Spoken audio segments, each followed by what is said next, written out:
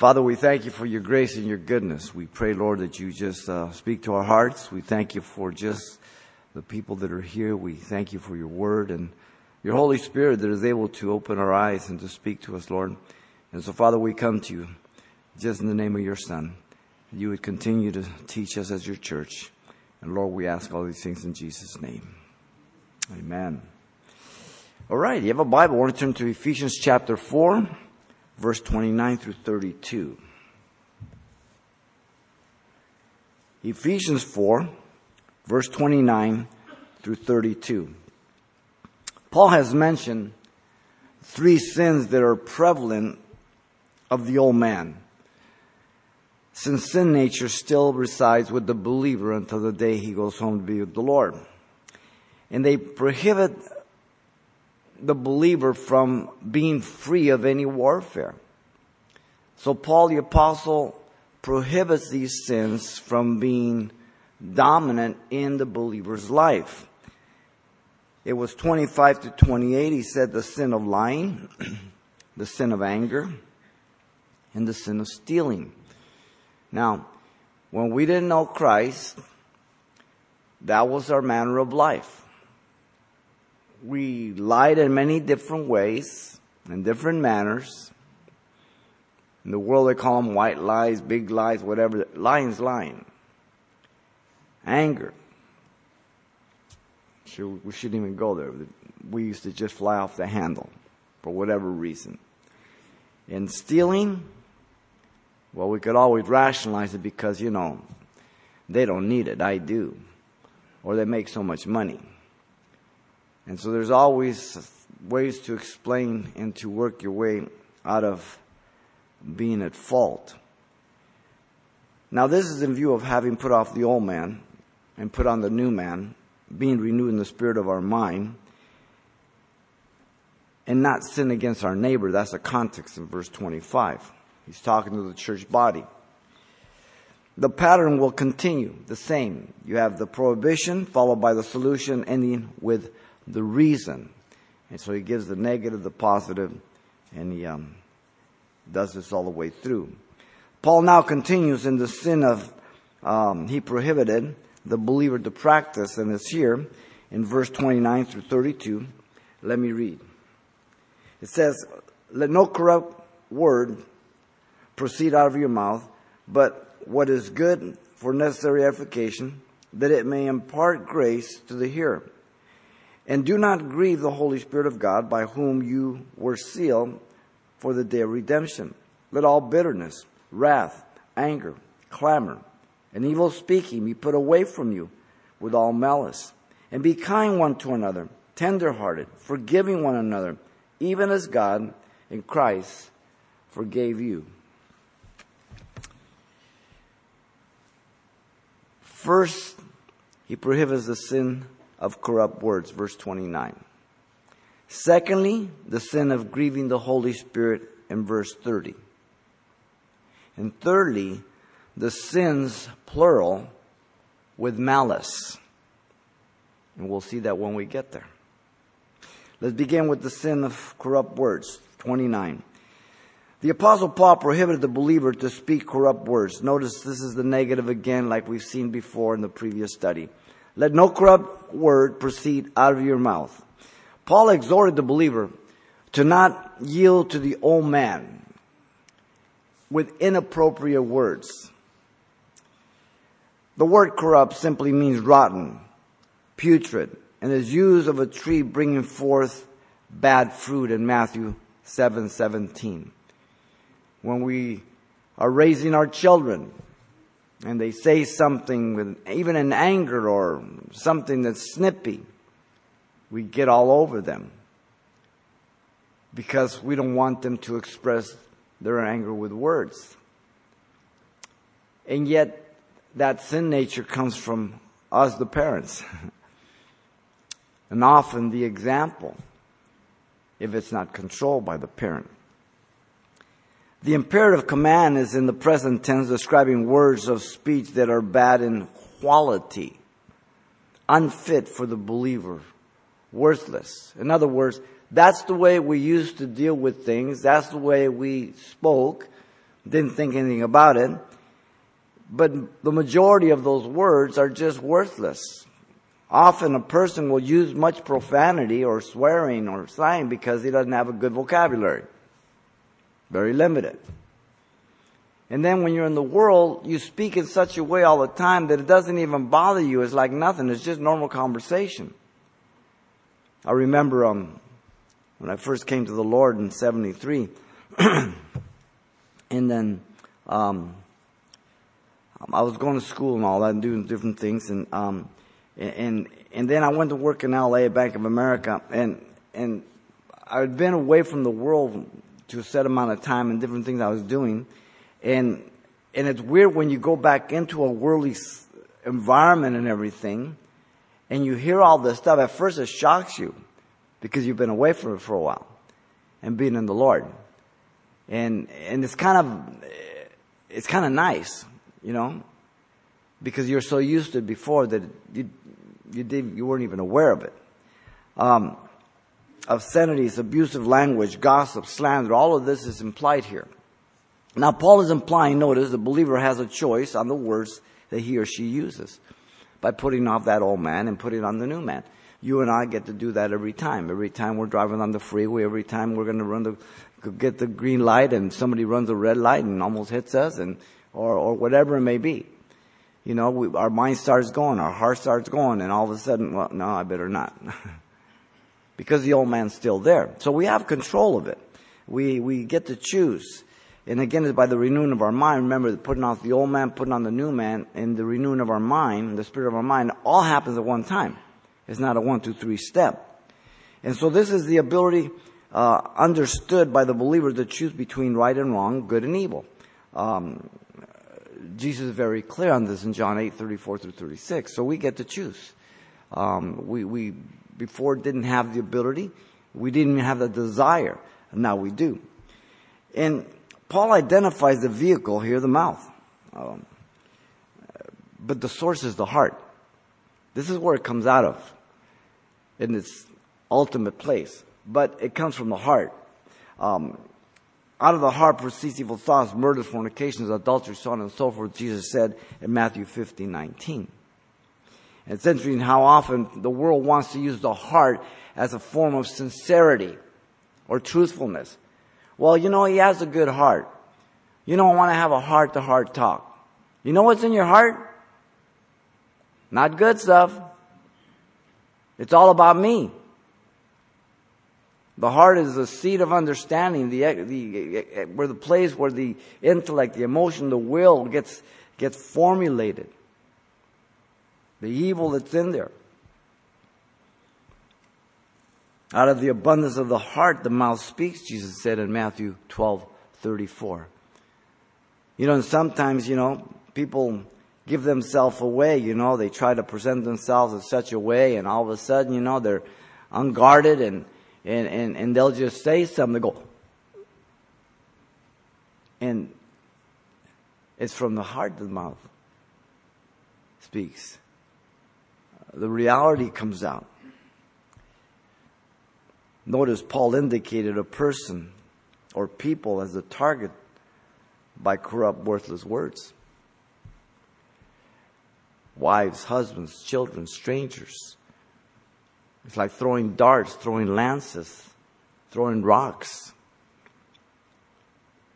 The believer is not to allow unholy conversation, neither filthiness, nor foolish talking, nor coarse jesting, which is not fitting, but rather giving of thanks. Ephesians 5:4 will tell us when we get there. It's the things that we used to do in the world, you know. We make fun of people. We tell dirty jokes. We give double innuendos and all kinds of different stuff. It's all over. That's the way the world works. Notice the Apostle Paul proclaimed then the solution. A believer was to speak what was good and edifying, but what is good for necessary edification. Paul exhorted the believer to yield to the new man's appropriate words now. The contrast is obvious from corrupt to what is good. just the opposite. The word good, agathos, we've seen it before, and it means what is pleasant, excellent, and honorable. Even as we're raising our children, we try to teach them to be polite. Say, please, thank you, excuse me. Here, let me get that for you. To be gracious, to have social graces, to hold the door open for a lady, to whatever. This is the word, what is good. We have noted before, it means what is pleasant, excellent, and honorable.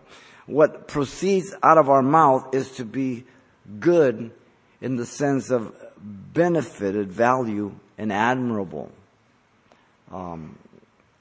Often people that are kind of rough around the edges or coarse, if you are kind or polite, they feel kind of guilty. They say, oh, what are you, goody good shoes or whatever? You know what I mean? It's almost like you react to it oppositely. Because, or you run over to help, maybe hold the door or whatever, and they just, and the very deed sometimes look down upon because of the exposure to their own person. Notice Paul exhorted the believer with a purpose in mind. It is other believers. That's the context. The purpose is the benefit of the person for necessary edification. The word there, necessary, means the need or duty for each believer. Edification simply means to build up a person in the context of the body of Christ. He's talked about building up the body in chapter 2, verse 21, verse 22, 4:12, 4:16. So now in the world, we used to build up those that we liked and loved and good to us, but we just tore people apart that we didn't like or we really didn't know. I mean, some of us were vicious with our mouth. And that's just the way of the world. And all of a sudden now God has saved them. Remember, these guys are living in Ephesus. It's a port city. San Diego. Okay, all the mariners come in. They've been out for months. They're coming in to party. You've got liquor galore. You've got a house of prostitution. You've got everything in the port cities. You've got drugs. You've got everything. And these people are saved now. And they still live in this city, in this environment. And they're to be witnesses for the Lord now. The purpose of our words is to promote the spiritual growth of others as the need arises or the opportunity is made available to us. We shouldn't have to be told to do what's right or to help somebody if we see the need. Proverbs 15:23 says, a man has joy by the answer of his mouth, and a word spoken in due season, how good it is.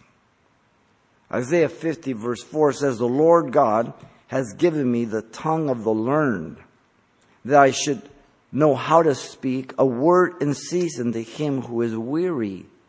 He awakens me morning by morning. He awakens my ear to hear as the learned. That our ear would be so tuned to God as we read, as we study, as we pray, as we wait upon Him, as He speaks to us, that we're tuned to His words.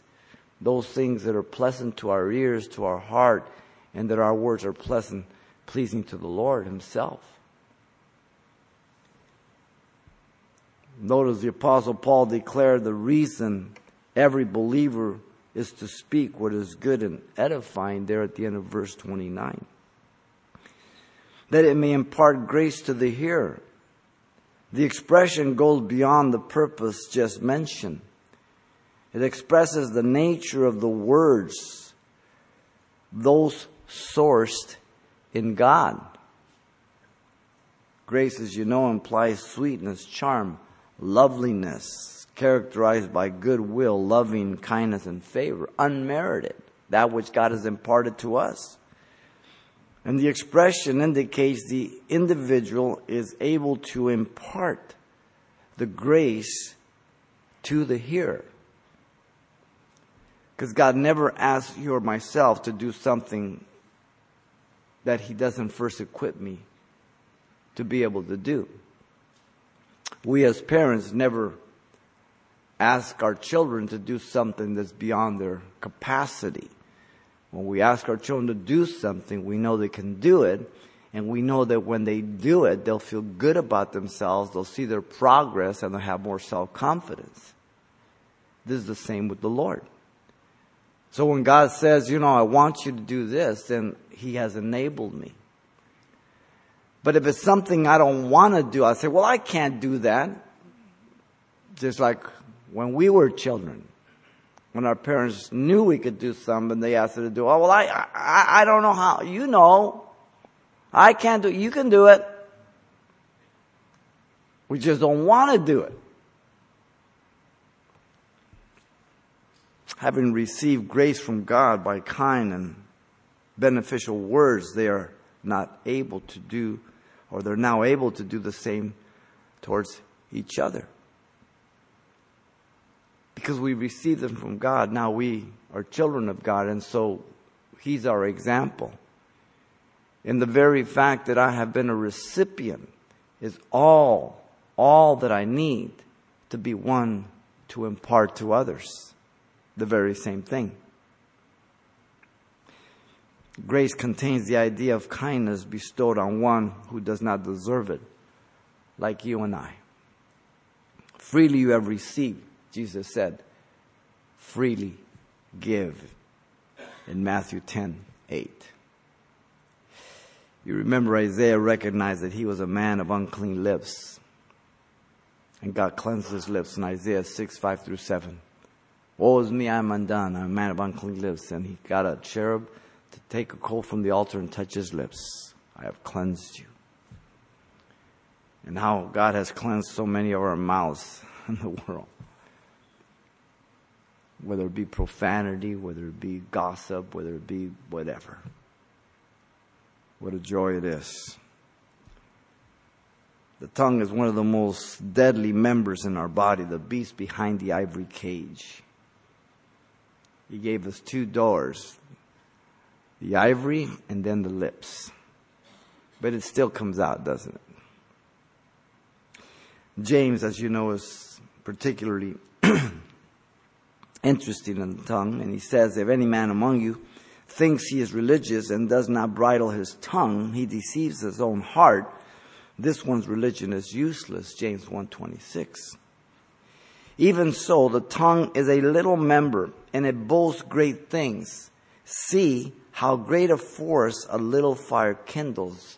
James 3:5. It just destroys. A little flame, just as a match, wipes out 150,000 acres. Little tongue. And the tongue is a fire, world of iniquity. A tongue is so set among our members that it defiles the whole body and sets on fire the course of nature and is set on fire by hell. James 3:6. The devastation. Stop and think of the things that you said to some of the people you went to school with, someone you didn't like. Or maybe when you were a non-believer and married to your wife or your husband. Or even to our children. And it's so destructive, our tongue. James 3:8 says, but no man can tame the tongue. It is an unruly evil, full of deadly poison like a serpent. Venomous. And it starts so young. I mean, you pretty little girl, a little picked up, and all of a sudden you just get on, and it just like a little snake. Just like flipping a switch. You see the face go from a smile to a frown, the eyebrows just cringe together, and the jugular gets just crazy.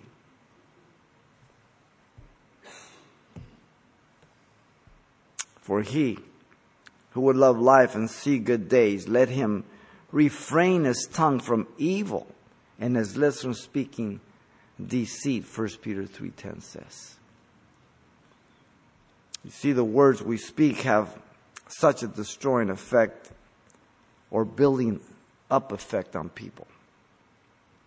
Our husbands, our wives, our children.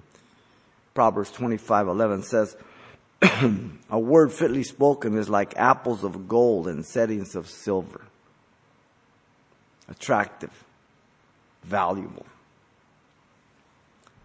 For the situation or occasion, let your speech always be with grace, seasoned with salt, that you may know how you ought, obligation, to answer each other. Colossians 4:6. Always sourced in the Word of God. Let the Word of Christ dwell in you richly in all wisdom, teaching, admonishing one another in psalms and hymns and spiritual songs, singing with grace in your heart to the Lord. Colossians 3:16. When you speak kind words, it kind of disarms people. You know? Somebody's kind of serious and all that, and they're just kind of grumpy, and you go, hey, is that your car? Yeah. He says, man, I really like those rims. You go, oh wow, yeah. It kind of just it melts a person. It kind of just puts them on. You know, they just go, okay. It's just weird. And some people can't handle it when you just say something kind of go, what? It's just, and that's even in the culture from state to state. I mean, in California, it is hostile. I went up to Idaho. I was so disarmed. People are so kind. They're so nice. You almost feel weird. What do they want? The believer is not to let corrupt words go out of his mouth, but good, edifying words full of grace. Notice secondly, comes verse 30. The sin of grieving the Holy Spirit. The Apostle Paul prohibited the believer to hinder the Holy Spirit. This is the negative. And do not grieve the Holy Spirit of God. Paul exhorted the believer to not grieve the Holy Spirit. And the word grieve simply means to be in sorrow, pain, or to offend. It is used of Peter being grieved when Jesus asked him the third time, do you love me, in John 21:17, after he denied him. Do you love me more than these? It's used of the sorrow of those loved ones who died without hope in Christ in 1 Thessalonians 4:13. I would not have you to have sorrow as others that have no hope. There are many things that bring painful grief and sorrow to the Holy Spirit. We can make a whole list of them and trace it through the Scriptures, but the context here is very specific.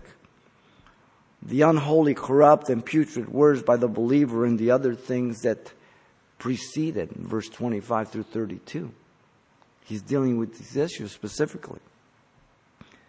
The Holy Spirit is hindered by words in the work of edification that He's desiring to do through me in the lives of others. If I choose to use corrupt words, selfish words, whatever it is. Now, we're not talking about psychology of saying two good things for every bad thing or something. We're making a distinction what builds you up in Christ and what does not. These are the things that bring painful grief and sorrow to the Holy Spirit. The unholy, corrupt, putrid words. The Holy Spirit is hindered. He wants to do the work in me first and then through me to others. And I can limit the Lord in that. Notice the apostle exhorted the believer by giving evidence of our intimate relationship here with the person of God. For this is a personal hurt and sorrow. You cannot hurt someone except a person. Personality. So the Holy Spirit is not a force. It's not a power. He's a person, the third person of the Trinity. Only those having the Holy Spirit are His. Romans 8:9 says. Only those who are His can grieve and quench the Holy Spirit. 1 Thessalonians 5:19 and here. The non-believer resists the Holy Spirit. Acts 7:51, Stephen tells us that.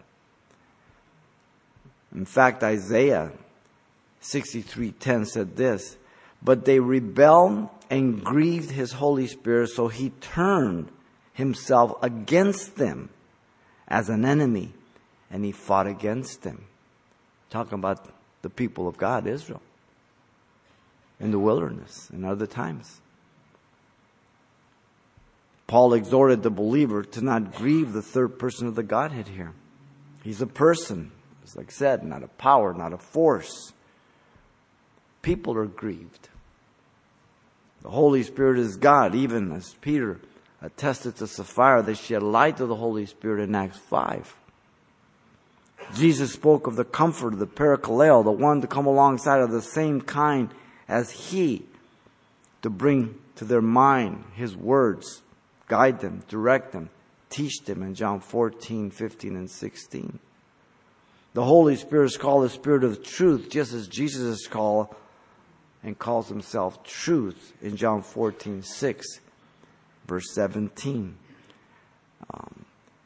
Chapter 15:26 and 16:13. The Spirit of truth. Jesus calls Himself truth. The Holy Spirit is found 11 times in this epistle.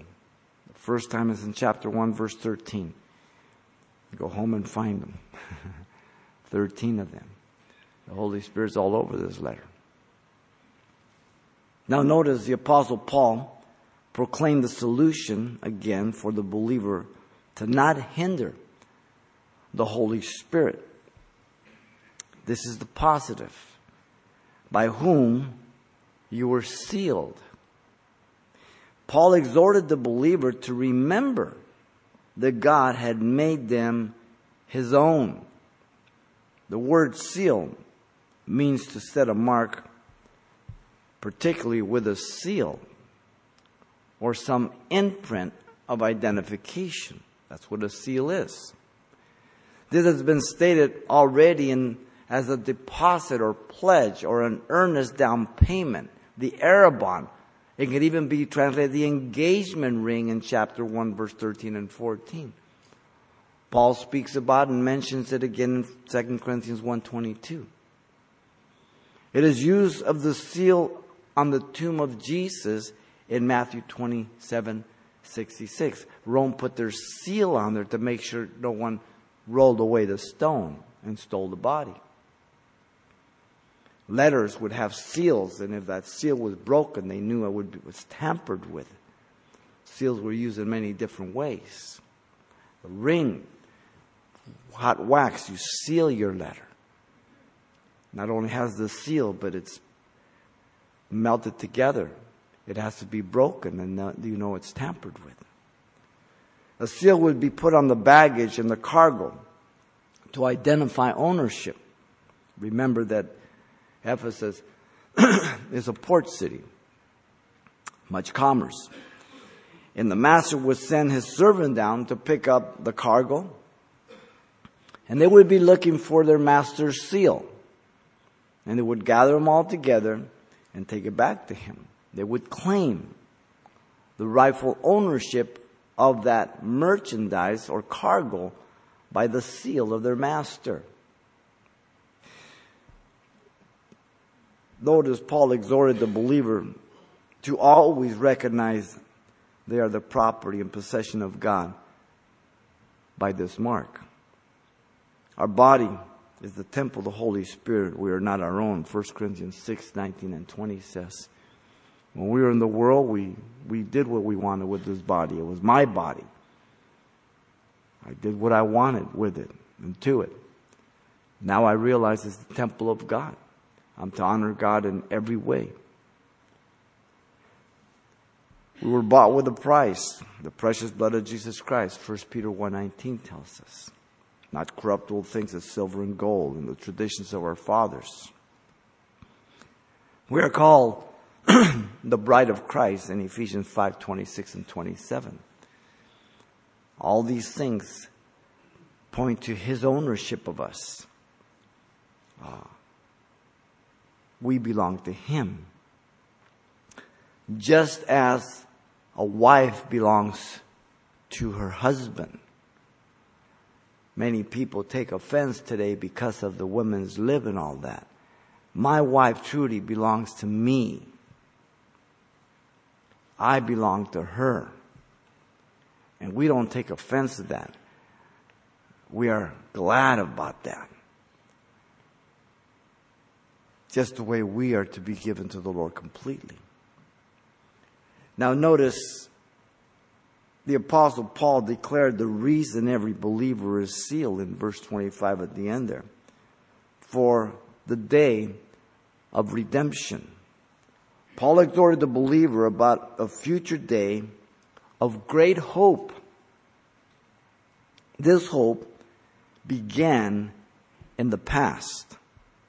The word redemption has to do with the purchasing of liberating a person.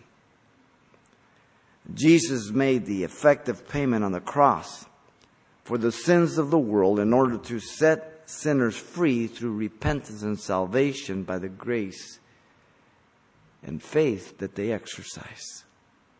Buying a slave out of the slave market for the purpose of giving them freedom. This hope was waiting for its future expectation. It happened in the past when they repented. Now they're waiting for the future expectation. This will take place at the rapture of the church, when God removes the church from this earth prior to the 7 years of tribulation and great tribulation that will come upon the earth. The dead in Christ will rise first, and we who are alive will be caught up, harpazoed, with them suddenly, violently, in the air, to be with our Lord and our loved ones forevermore. 1 Thessalonians 4:13 through 18 and 1 Corinthians 15:51 tells us.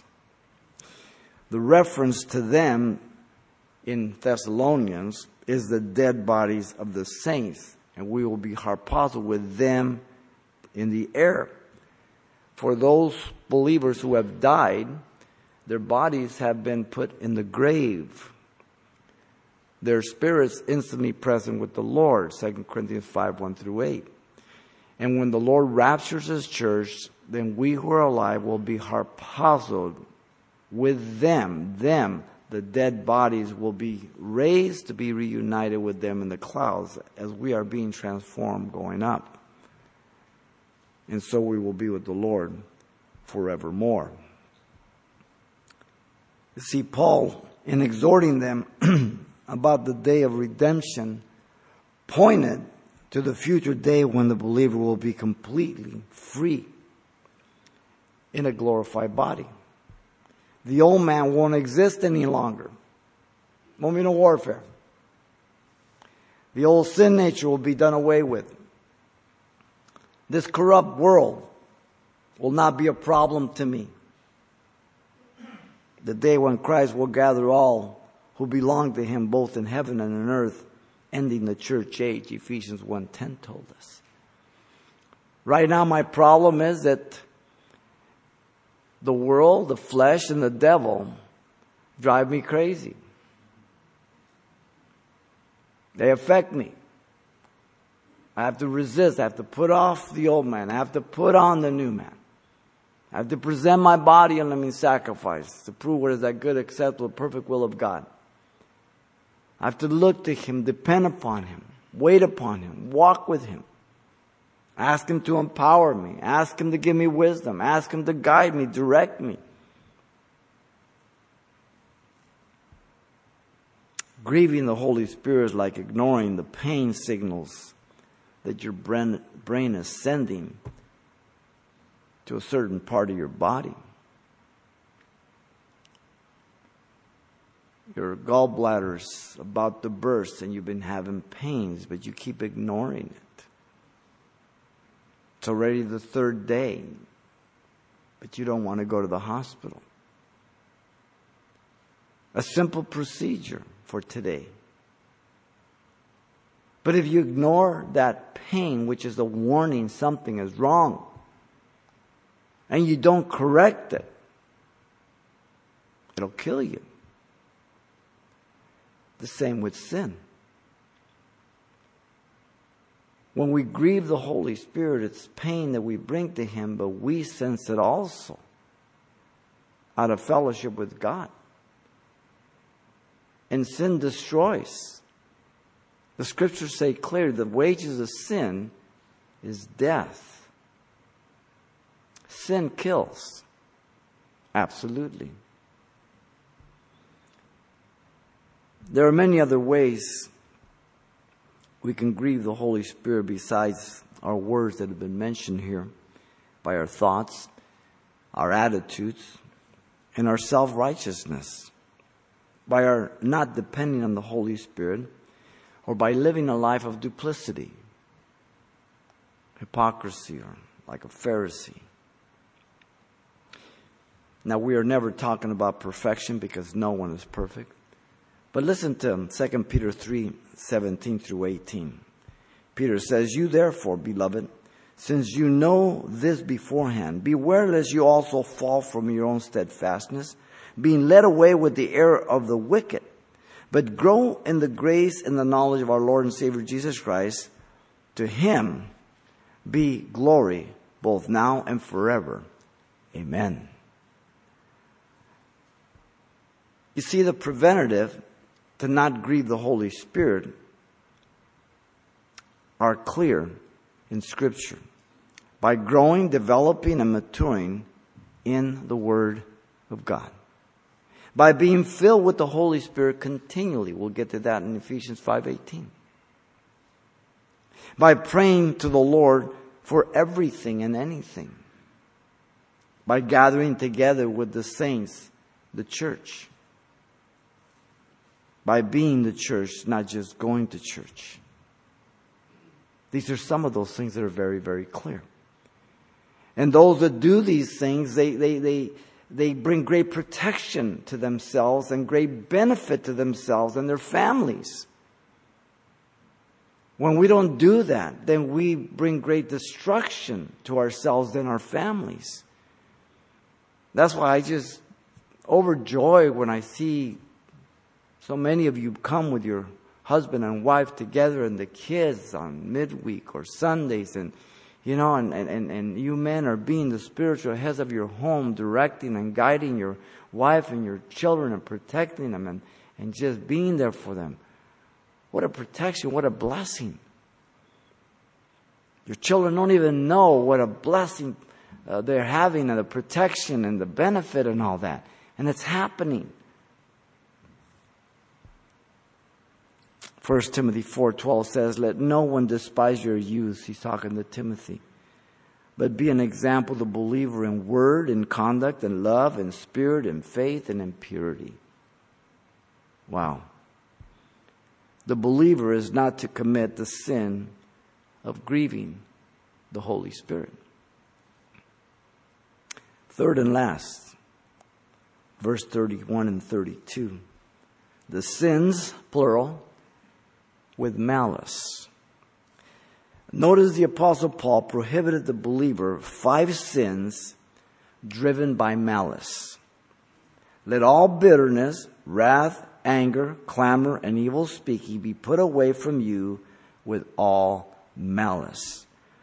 Paul clusters together 5 sins like a summary statement of what is prohibited in the life of the believer, qualified as being with all malice. Ill will. The list is not intended as an exhaustive list, as you know. Many other things could be added. But all 5 sins are under the imperative command: put away from you. Get rid of them. All 5 are described by the one adjective, all, meaning any and every sort of the particular sin named is not to be practiced any longer. The aorist passive indicates at the point of their conversion. The old man was put off and must be continued to be reckoned dead. putting on the new man by the renewing spirit of their minds, as verse 22 and 23 has stated us. Too many people live in Romans 7, and they try to claim that's legitimate warfare. No, it isn't. Romans 7 is willful defeat because you're still trusting in yourself, thinking you can do it, or you just want to be carnal. You must move on to chapter 8, life in the Spirit. All you find in Romans 7 is I. The middle letter of sin is I.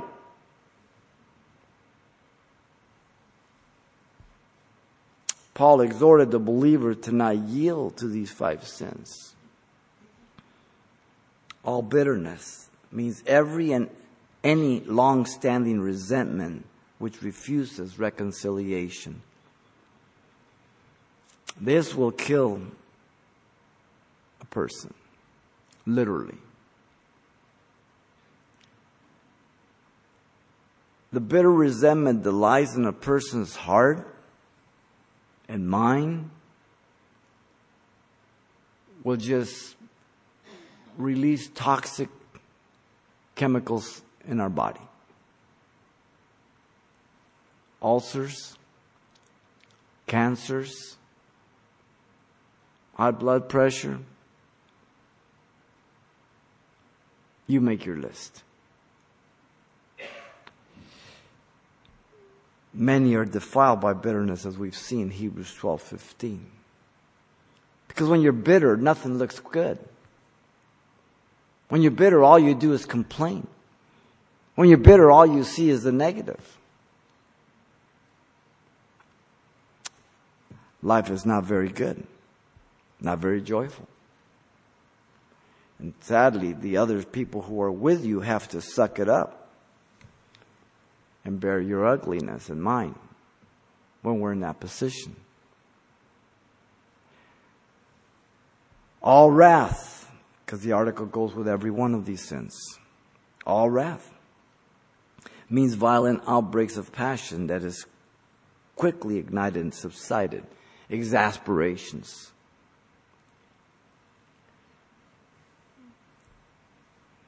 In the world, you just can't control your temper sometimes. And we use our nationality for, well, I'm Italian or I'm Mexican, whatever it is. It's all junk.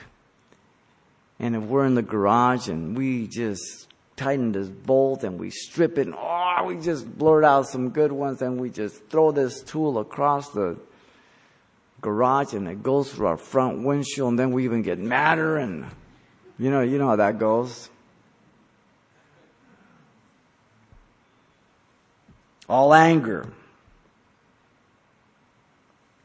Same word that we saw before in 26, orge.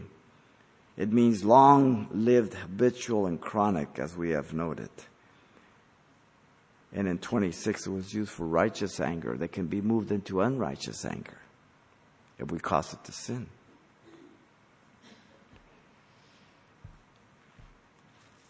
All clamor means to yell, loud quarreling, to assert oneself and one's all right.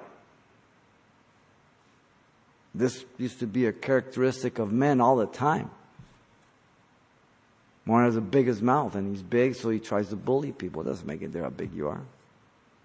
But that's the way we do it as men, right? We bully people. But now women do it too. It's amazing. And it's that asserting yourself to intimidate, to put fear in other people, to manipulate them, to have them do what you're going to do, either by a look or whatever it is. It even works in parenting, and there's nothing wrong with that to a certain extent. When I was growing up, and we were at a store, we were at people's house or in public or something, and we started acting up, my dad he'd look, that's it. He didn't have to say a thing. Once we made eye contact, it was over.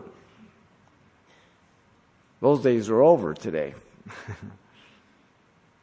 The kid sees his dad mad dog him. He says, "What, you want a piece of me?" Everything's out of joint today. It's reversed.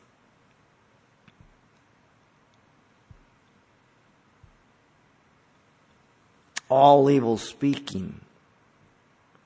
Blasphemia is the word. It's used as speaking blasphemous about God or slandering man, cursing, putting a curse or damning somebody or saying just horrible, malicious things. It's used for blasphemy of the Holy Spirit. Now notice all 5 sins are under an imperative command. Put away from you all these sins. And then Paul qualified these 5 sins that are not to be present in their lives, in conduct and behavior as Christians. He says, all malice. So the phrase all malice means malignity and ill will, as I said at the beginning.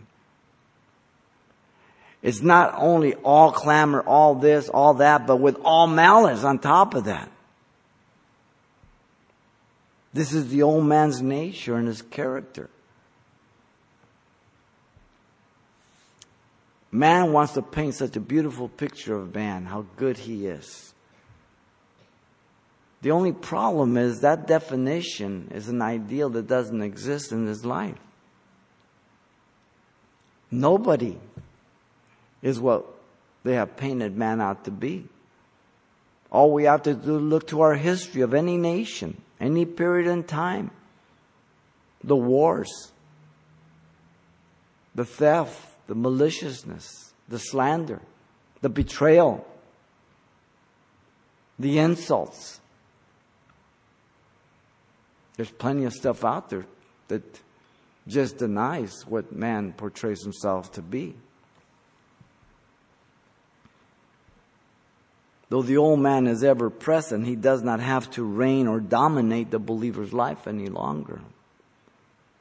What an incredible blessing that is. That we don't have to live a form of death while we're alive that cannot produce anything good. But if we live a death while we're alive in Christ, then we get to live abundantly in everybody else around us.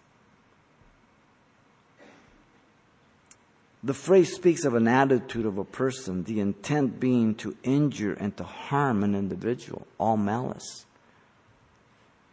The evil plotting and planning is constant. Every time you know, I'm going to get you. You wait. I never forget. I'll get you. We all remember. We can identify.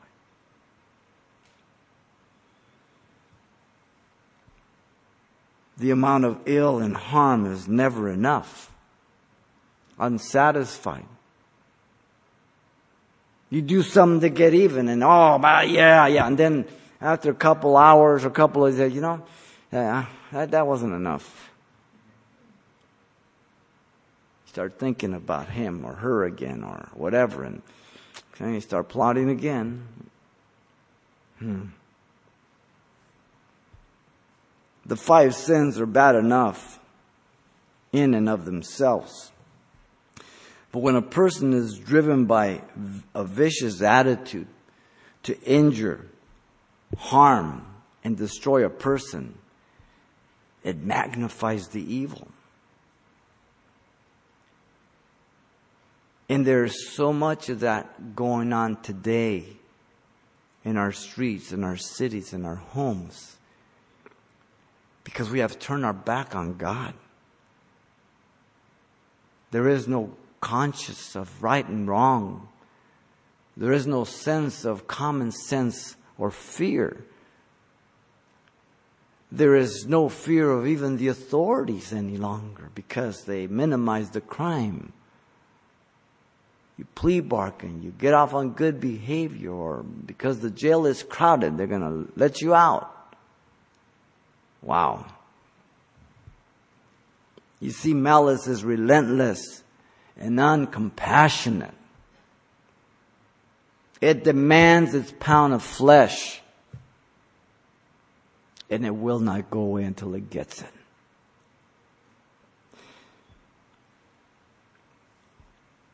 The Apostle Paul proclaimed the solution to the believer yielding to bitter malice.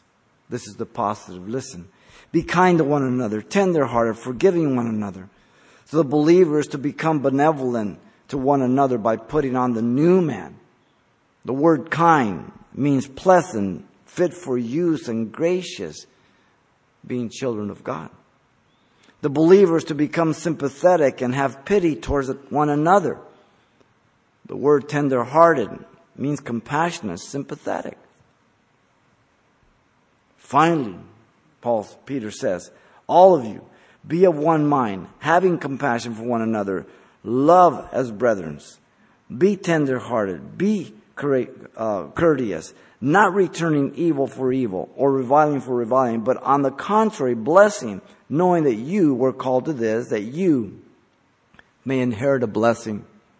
1 Peter 3, 8 and 9. Notice the believer is to become forgiving to one another then. The word forgive simply means to put away. This is the solution to the very first one and everything else, but especially the first one, all bitterness. You will never get rid of bitterness until you forgive. And if you don't, bitterness will kill you. It won't hurt the other person most of the time, unless you live with them and they know, and you make their life miserable. But the other person can care less about your bitterness. It's going to hurt you, not them. Jesus told Peter, after Peter said, well, I think you should forgive 7 times. I think Peter was playing it up, because I would have said 2. And I couldn't even do that. But Jesus says 7 times 70, 490 times. Does that mean after 491, that's it? You don't have to do anything? No. He's trying to, I hope you get the message. When people, you're supposed to be like your Lord and Master. You see, the Apostle Paul declared the reason every believer is to be kind, tender-hearted, forgiving one another.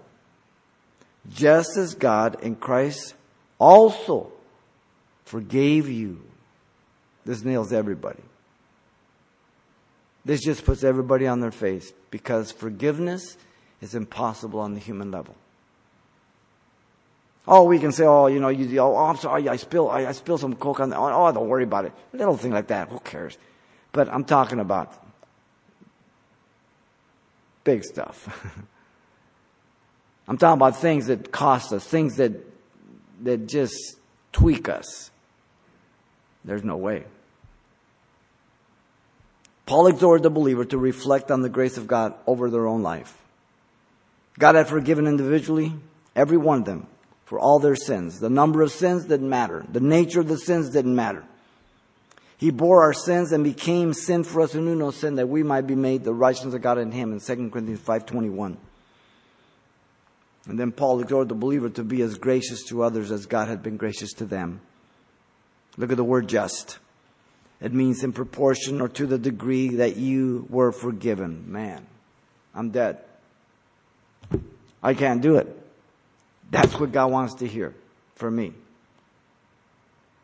Lord, I cannot forgive this, and I need your help, and I'm going to have to trust you for it. You're going to have to help me. I'm going to have to die to self every time. You see, there comes a time when something has happened so horrific that if you don't, it'll kill you and everybody else around it. And until you say, it stops with me, I absorb the entire cost. It's done. Until that happens, you will not have peace and joy in your life. You have poison and destruction. Wow. Colossians 3:13 also confirms this. You see, the believer in Christ is a debtor to forgive, for no one will ever sin against you as much as you have sinned against Christ. And he never mentions it. He never rehearses it in your mind. He buries it in the deepest ocean and never mentions it again. That's what forgiveness is. Wow. Jesus told his disciples right after he taught them how to pray, the benefit and consequence of forgiveness. He said, "For if you forgive men their trespasses," not sins, trespass, willful things, "your heavenly Father will also forgive you. But if you do not forgive men their trespasses, neither will your Father forgive your trespasses." Matthew 6:14-15. The parable of the evil servant who was forgiven everything, millions, and he took his servant friend of owing him just pennies and threw him in jail. Matthew 18. You wicked servant. Should you not have forgiven him? Yes. Romans 7:18 says, "For I know that in me, that is in my flesh, nothing good dwells, for to will is present with me, but how to perform what is good I do not find." If you're looking in you, you're never going to find it. It's in Christ. The problem of sin is not just certain things that are wrong and offensive to God, but they are destructive first to our lives and then to others. Bitterness again destroys our joy and love for life, believing we have been wrong. Wrath and anger destroy us from the inside and then our witness on the outside. Clamoring makes us big mouths, intimidating and demanding our right and our way. Evil speaking dishonors God and man by abusive and disrespectful language, so that people do not respect or honor us. Wow. Listen. Do you not know that the unrighteous will not inherit the kingdom of God? Do not be deceived, neither fornicators, nor idolaters, nor adulterers, nor homosexuals, nor sodomites, nor thieves, nor covetous, nor drunkards, nor revilers, nor extortioners, nor inherit the kingdom of God. And such were some of you, but you were washed, but you were sanctified, you were justified in the name of the Lord Jesus Christ by the Spirit of God. 1 Corinthians 6:9-11. What a gracious God we have. Wow.